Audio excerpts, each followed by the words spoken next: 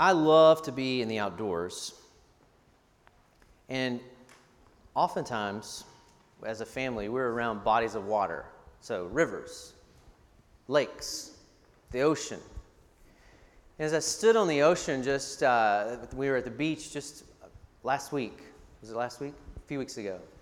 Standing there looking at the ocean and thinking, where does all of this water come from? There's so much water. There's just endless amounts.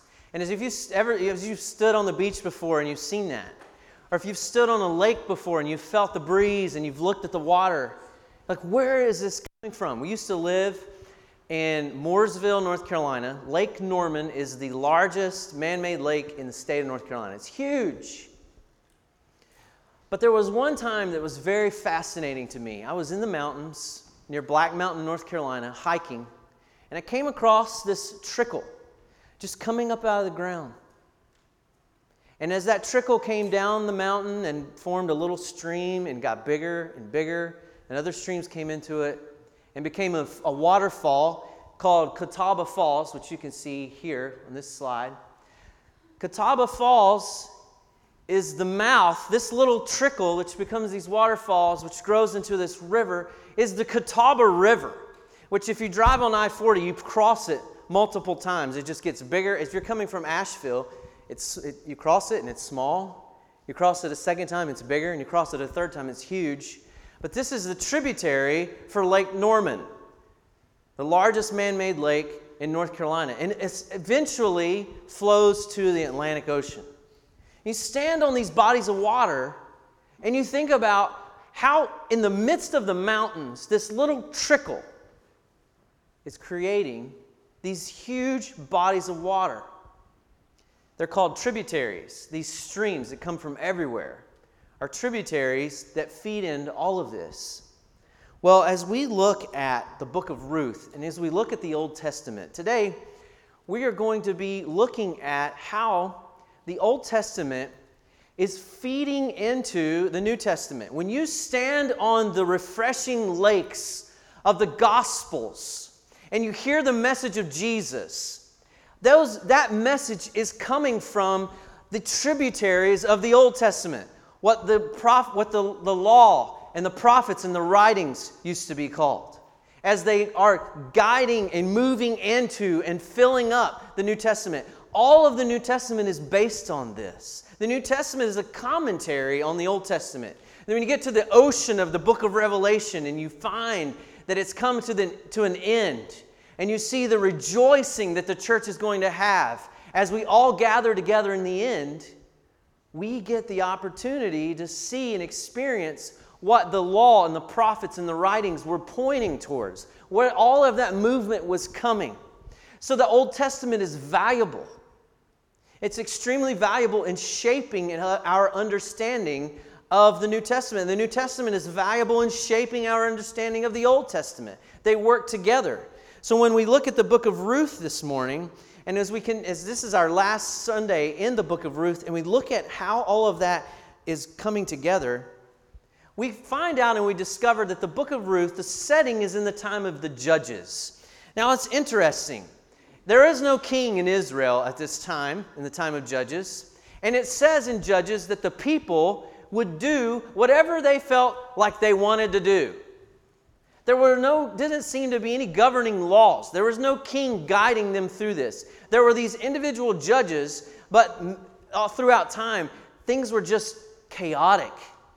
So this is the setting of the book of Ruth. They are living in this time, and then they become exiles and refugees as they move out of that in search of food. See, in the midst of this chaotic time, it's also a famine. Things have just fallen apart in Israel. And so they're trying to figure out how all of this is going to come together. So if you look in the book of Ruth in chapter 4, this book ends in chapter 4 with a son being born. That's how all of this concludes. And last week, you can go on the podcast and you can find Pastor Lawrence's sermon from last week where he talks about this. He talks about this baby being born. But this son in chapter 4, verse 13, is born in Bethlehem. This child in Bethlehem is born. Very significant. It's very interesting how oftentimes the scriptures will highlight these certain things. It'll bring out these themes like spotlights. Like I like to call them like lighthouses on these cliffs, these dangerous cliffs that ships are going to hit, these lighthouses. The scripture is sending out a signal to us. When there are repetitive moments in scripture, God's trying to get our attention. A child is born in Bethlehem in Ruth chapter 4. It is a significant moment in the book of Ruth for us, because it reminds us and it triggers our mind to think, oh, there was also a child born in Bethlehem in the Gospels. And it's very important that we link that, because the book of Ruth is making great pains to link those together. So when you see that, you see that this child is born. And then in verse 17, it says they named him Obed. He was the father of Jesse, the father of David. And then a genealogy is started. So a lot of times we get to the genealogies in the Bible and we're like, whew, let me get through this. He is the son of somebody who beget somebody who beget somebody who's the son of somebody. And it just goes on and on and on and on. And a lot of times we just get caught up in all these names and all this stuff. And it doesn't many times make a lot of sense to us. So when Pastor Lawrence asked me to preach on this, he said, I want you to preach on the genealogy in Ruth. Like, yeah, that'll be interesting for everyone involved to listen to me speak on the genealogy in Ruth, right? But there is a very interesting thing going on here. So let's read it, starting in verse 17. And the women of the neighborhood gave him a name, saying, a son has been born to Naomi. They named him Obed. He was the father of Jesse, the father of David. Now these are the generations of Perez. Perez fathered Hezron. Hezron fathered Ram. Ram fathered Amminadab. Amminadab fathered Nahshon. Nahshon fathered Salmon. Salmon fathered Boaz. Boaz fathered Obed. Obed fathered Jesse. And Jesse fathered David. In Matthew chapter 1, if you'll turn there with me, this genealogy is found there as well. So let's all look at Matthew chapter 1 and kind of picture this as well. Starting in verse 1. The book of the genealogy of Jesus Christ, the son of David, the son of Abraham. Abraham was the father of Isaac, and Isaac the father of Jacob, and Jacob the father of Judah and his brothers, and Judah the father of Perez, and Zerah by Tamar, and Perez the father of Hezron. Recognize those names? Yeah. Hezron the father of Ram, and Ram the father of Amminadab, and Amminadab the father of Nahshon, and Nahshon the father of Salmon, and Salmon the father of Boaz by Rahab, and Boaz the father of Obed by Ruth, and Obed the father of Jesse, and Jesse the father of David the king. And David was the father of Solomon by the wife of Uriah, and Solomon the father of Rehoboam, and Rehoboam the father of Abijah, and Abijah the father of Asaph, and Asaph the father of Jehoshaphat, and Jehoshaphat the father of Joram, and Joram the father of Uzziah, and Uzziah the father of Jotham, and Jotham the father of Ahaz, and Ahaz the father of Hezekiah, and Hezekiah the father of Manasseh, and Manasseh the father of Amos, and Amos the father of Josiah, and Josiah the father of Jeconiah and his brothers at the time of the deportation to Babylon. And after the deportation to Babylon, Jeconiah was the father of Shealtiel, and Shealtiel the father of Zerubbabel, and Zerubbabel the father of Abiud, and Abiud the father of Eliakim, and Eliakim the father of Atzor, and Atzor the father of Zadok, and Zadok the father of Achim, and Achim the father of Eliud, and Eliud the father of Eleazar, and Eleazar the father of Mathan, and Mathan the father of Jacob, and Jacob the father of Joseph, the husband of Mary, of whom Jesus was born, who is called Christ. Now that is a lot of names to get to an important thing. But what is really fascinating when I read Matthew is the mention of these women in the genealogy. You know, we cannot miss that Boaz's mom is Rahab. And we cannot miss that Boaz married Ruth. And that those names of these women are mentioned. So Tamar is mentioned first in Matthew 1:3, coming from the story in Genesis 38. Not a woman of great repute in what she did, but honored because of what she did. And you talk about some good reading on a Sunday afternoon. Go read Genesis 38 this afternoon. It is a wild story of just trickery and deception in order to be able to fulfill the family line. But God is at work providentially in even that. Then you get to Rahab, and we know the story of Rahab, a prostitute who's Boaz's mom, who is rescued by the Israelites as they take on Jericho. Then you get to Ruth. We find out she's a Moabite woman. We see Bathsheba mentioned, not by name, but as the wife of Uriah. We see Mary mentioned, who is spoken to as an angel, told she's going to be pregnant, and she has to live life like that for a while as a pregnant teenager without a husband. And as we look at the lives of these women and we look at this, and we start to think about the blood of Jesus, we start to see that Jesus has Jewish blood in him. Jesus has Canaanite blood in him from Rahab. Jesus has Moabite blood in him by Ruth. It seems that God made a lot of things happen in order to get Moabite, Canaanite, and Jewish blood in the bloodstream of Jesus. The blood of the nations of the world flowing through the veins of his Son. The purpose is that God's heart is for the nations. It truly is. Jesus comes from the nations and he dies for the nations. The blood that was shed on the cross was ethnic in all of its diversity. John Piper said, all ethnocentric and racist impulses are crucified in Christ. My lovely wife, who's a shining example of beauty this morning, told me a wonderful story. There was a man who had a daughter who was in college and was tragically killed in some way, but she was an organ donor.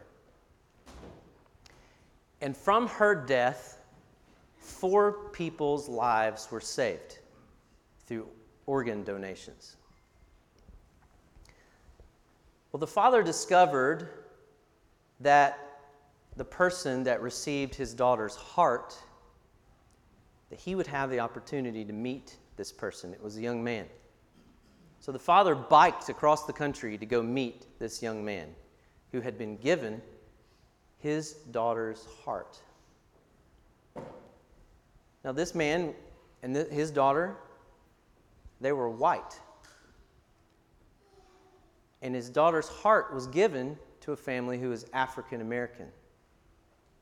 And as he came to this family, someone presented him with a stethoscope.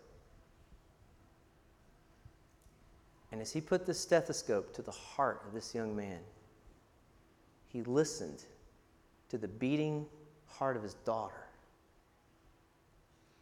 Bridging the gap between these two families along ethnic lines, but also seeing that his daughter brought life to this young man. And as I listened to that story, I could not help but think about what Christ has done for us. Our Father's love for us is seen in this. His Son died and transplanted into us His perfect righteous record. He gave us life, exchanging places with us and providing us with life. The Son's heart is literally poured out for us.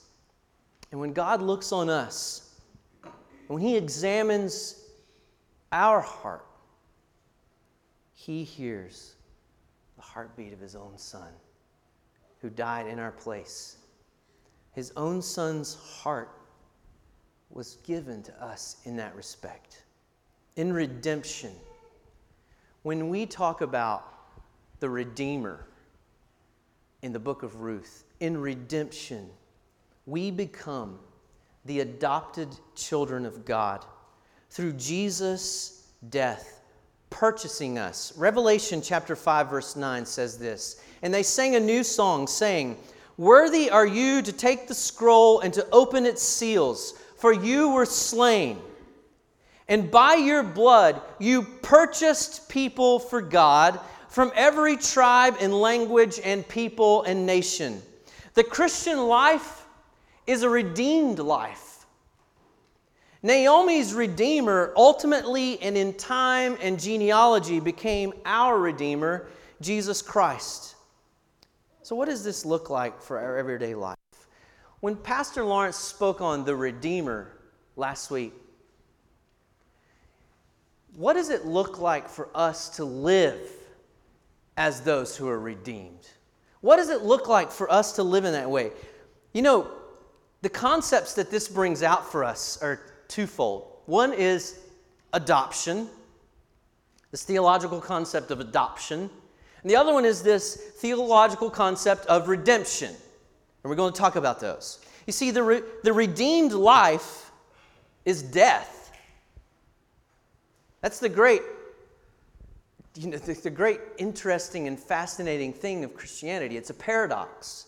The redeemed life is death. And we use these phrases in Christianity. We say, take up your cross, or die daily, or to live as Christ, to die as gain. Paul even talks about boasting in his weaknesses.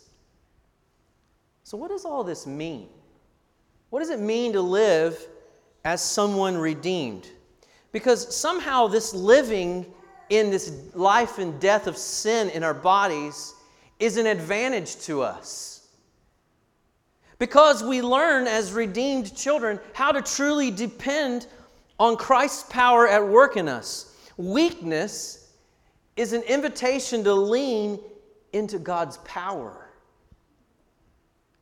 My strengths are my greatest impediment. So Christians, we get to rejoice when God makes us weak.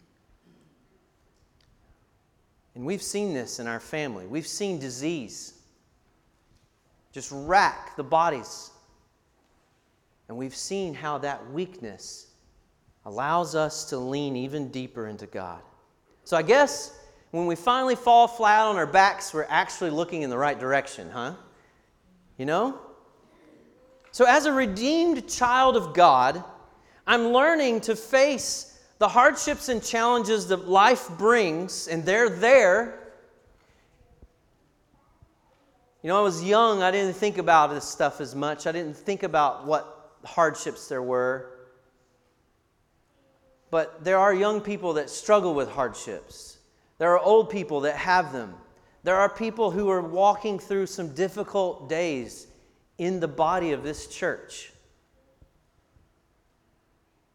They're real. And somehow we experience them, and the things that we're afraid of and the brokennesses of our life, these are a door into our Father's heart. And then we get to read things like this, Revelation 21:4.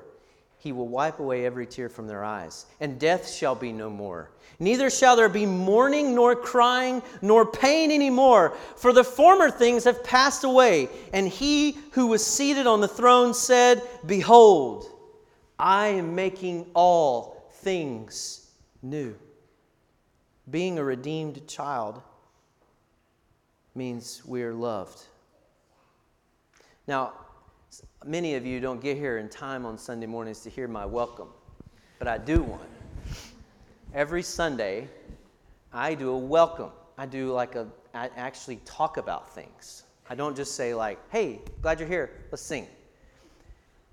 And I intentionally am weaving together in those welcomes some things that God's doing in my own heart. So I read from my journal. So when Pastor Lawrence asked me to talk about not just the Redeemer, but the redeemed life, what it means to live as a Christian who's redeemed, I got out my journal and I just took all of those welcome messages and wove them together so that you could all hear them because you're on time now. So in His love for us, Jesus truthfully tells us this: you are guilty, but He doesn't condemn us. He tells us how busted we are, how broken life is, yet He still purchases us. Romans 8:1, there is therefore now no condemnation for those who are in Christ Jesus. It means this: I'm not condemned by God when I fail others. I am not condemned by God for not doing everything, moms. You know? Moms carry that pressure. I got to do everything. You know, you're not condemned by God. God's not holding a standard over you. I am not condemned by God for messing up every single day. How many in this room feel like you just can't get it together? I feel that way. But I'm not condemned. I don't stand here condemned. I do not have to prove my worth before God. He sees me as worthy because of Jesus. Psalm 130, verses 3 through 4. I don't know how I missed this passage for a long time in my life. I just discovered it last week. It says this: if you, O Lord, should mark iniquities, O Lord, who could stand? But with you there is forgiveness.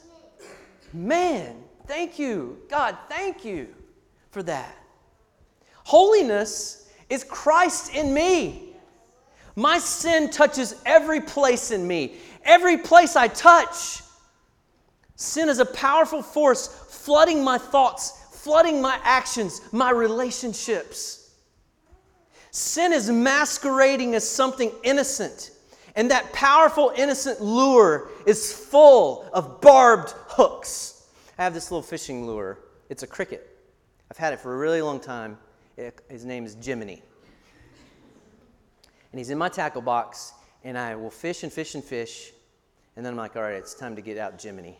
And I'll throw Jiminy on there, and I will slay fish like crazy. All right? This is sin. Sin is your own personal Jiminy coming after you. It looks good, man. Sin is a lure. It looks real. It looks fascinating. It's flashy. It's tempting. You're wanting to go after it, and then it's got these barbed hooks just ready to just sink into you and to pull you down. Take it all the way so that you can be filleted by the devil, all right? And this is what happens. So I'm going to show you this. These are my kids crabbing at the beach, all right? They're going after those crabs. They are in mud up to their knees, and they are going after these crabs on this beach, or in this creek. And they're hunting. And they would sneak up on these things, and they would go after them. Put them in a bucket, and then they would die. We didn't mean to kill them, but we did. So, this is the very nature. The Bible warns us that it calls him like a lion, seeking, prowling, looking for you to devour you. I do not want to be sought by a lion. I mean, I've been to Africa a lot, and that's the last thing I want is to like turn around and see like, the crouched, these big padded paws just coming after me. But this is who is after us. Satan is our enemy. He's trying to take us down. He's trying to destroy us. These lies started in the Garden of Eden, hissing. Did God really say? Lies. They're lies. They're staring us in the face. It's like that snake in the Jungle Book. Trust in me. You know that? His eyes start doing all these kooky things. And he says, trust in me. It's a little song. I take my shoes and socks off sometimes at home, and I put my foot up in my kid's face and like move it around like a snake. Say, trust in me. Just put my nasty foot in their face. Satan wants to hypnotize us and lock us in on him and his purposes. So he draws us into that. And it's a lure. All right, you can change that because people are getting freaked out here, Stephen. But, when Satan's there, you can feel that hissing tongue and the heat of his breath, that accusing finger poking you in the chest. It feels so real. And he's saying, just look at you. You're a mess. You're a failure. You're damaged goods. You aren't ever going to be good enough, smart enough, together enough, liked enough, wanted enough, or do anything that counts enough. And your God isn't good enough to turn the bad of you around. That's the lie.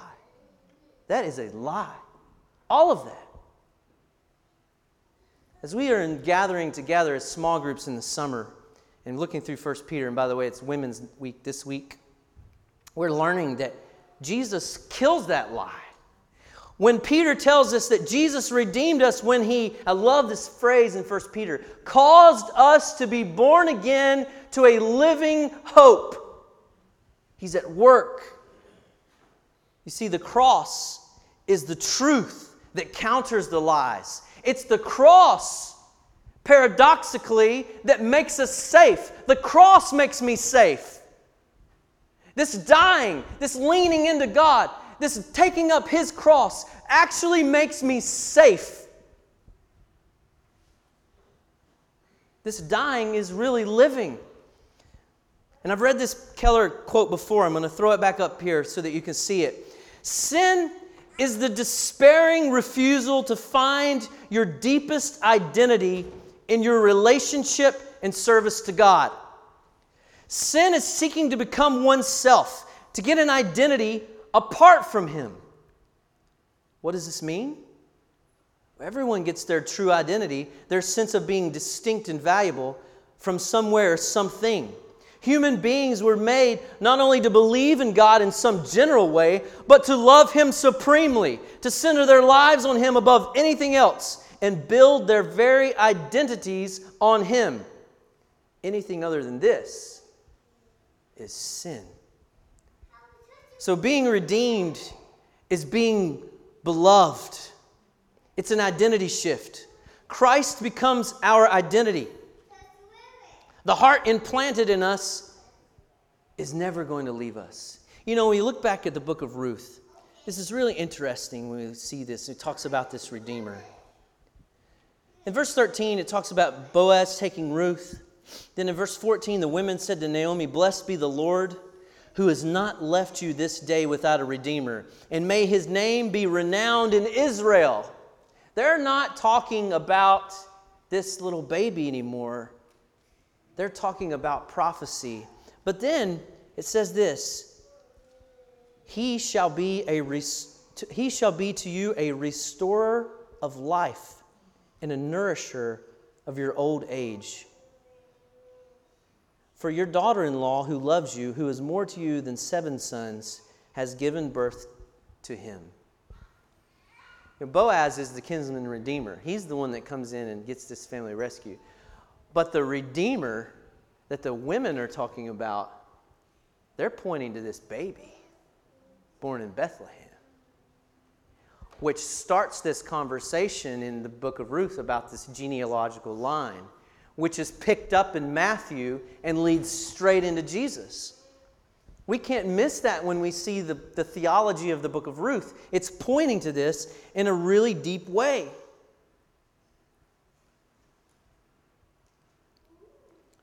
So as we're born again into this living hope, and as we're redeemed and we're beloved, and we have this identity shift that comes, Christ becomes our identity. The heart is the heart of Christ.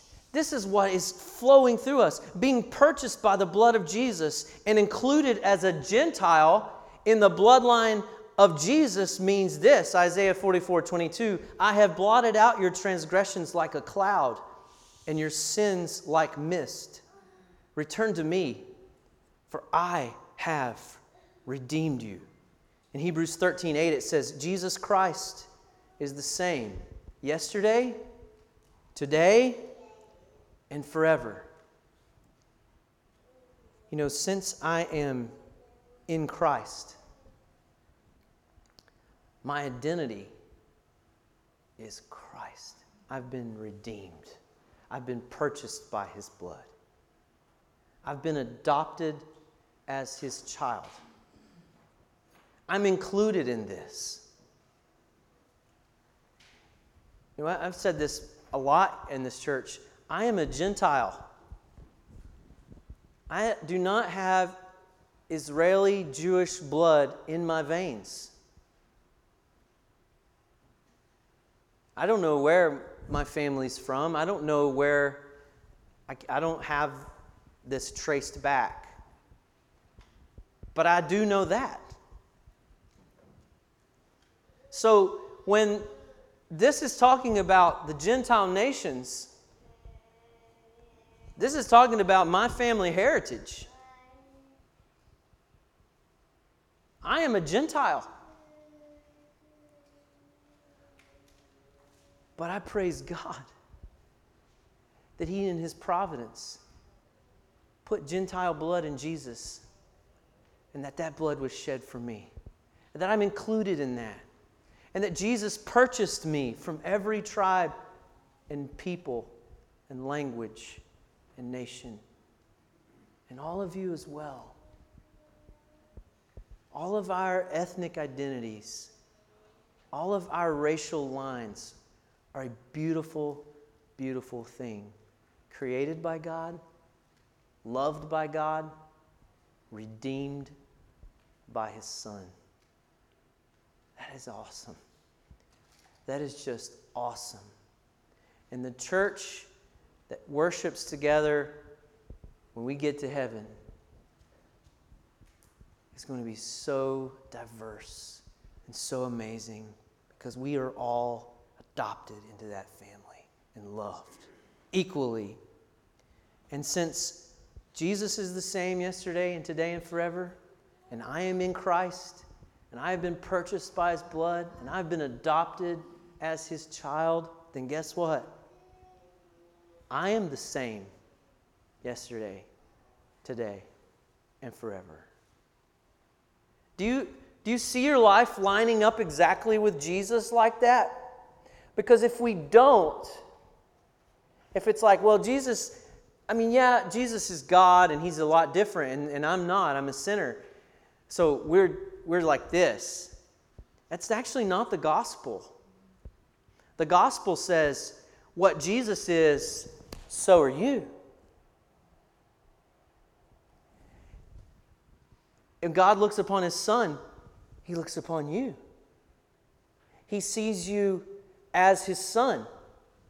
Jesus is standing in our place. That's the gospel when we see it like that. And then as redeemed children, we live like that. Man, that's powerful.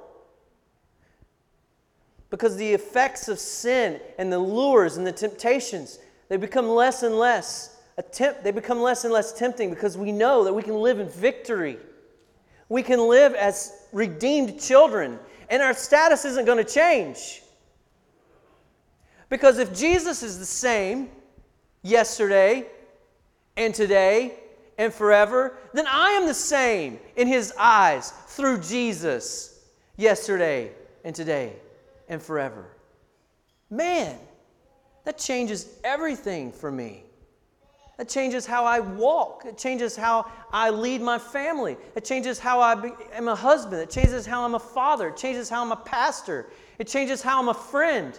It changes how I am in private.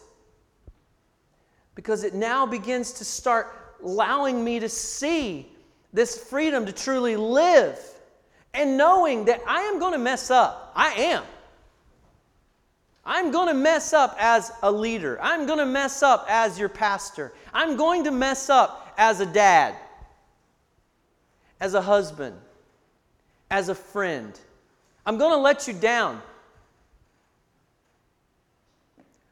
But I'm redeemed. And I get to live in the hope of the resurrection, knowing that my sin, even though I'm going to get involved in it, even though I'm going to commit sin, yes, but it's forgiven. It is forgiven in the cross. And nothing can change that. Criticism's not going to change that. Failing is not going to shake that. Sickness and disease is not going to work you out of that. Doesn't mean you're all of a sudden out of the family. Depression is not going to get you down out of that. Because you are the same yesterday and today and forever. You're the same as Christ. So opinions can't determine your salvation. When my identity is built in the rock of Christ, then my identity is rock solid. Thank you.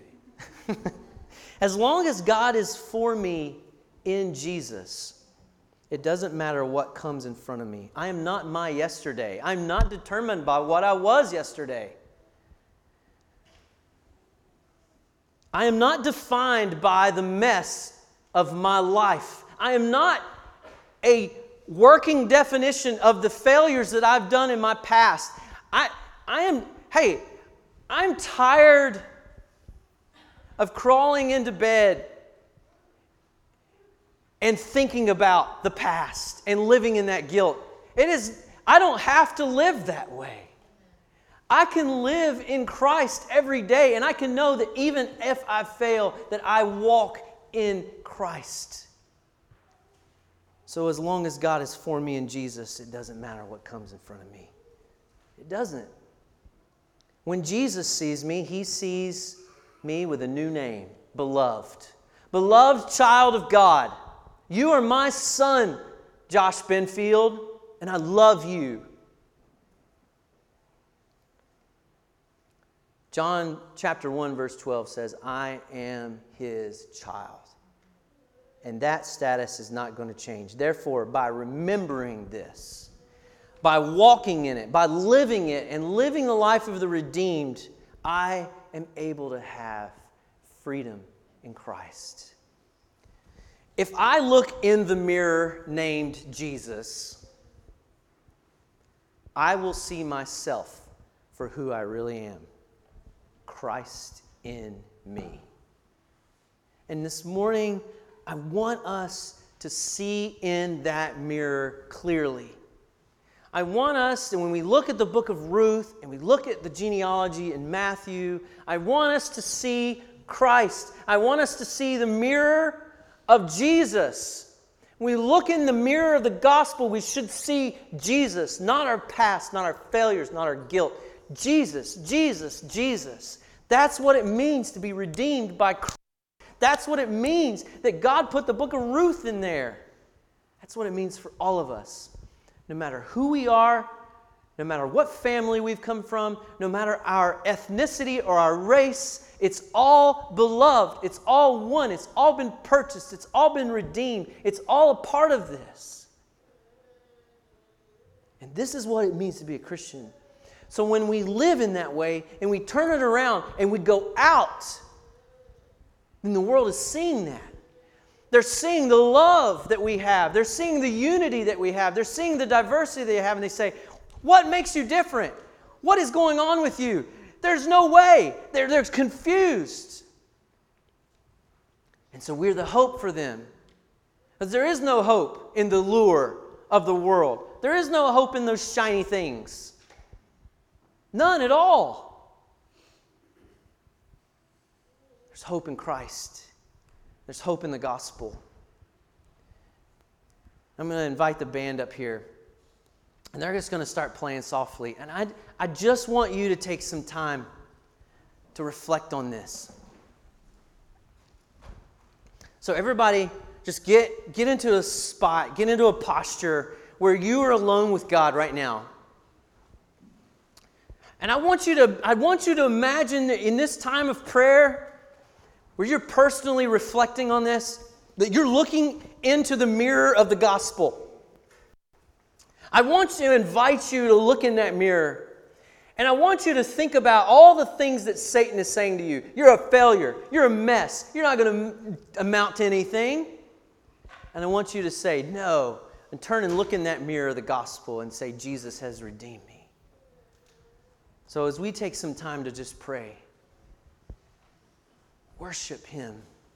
Think on Christ. Think on what it means.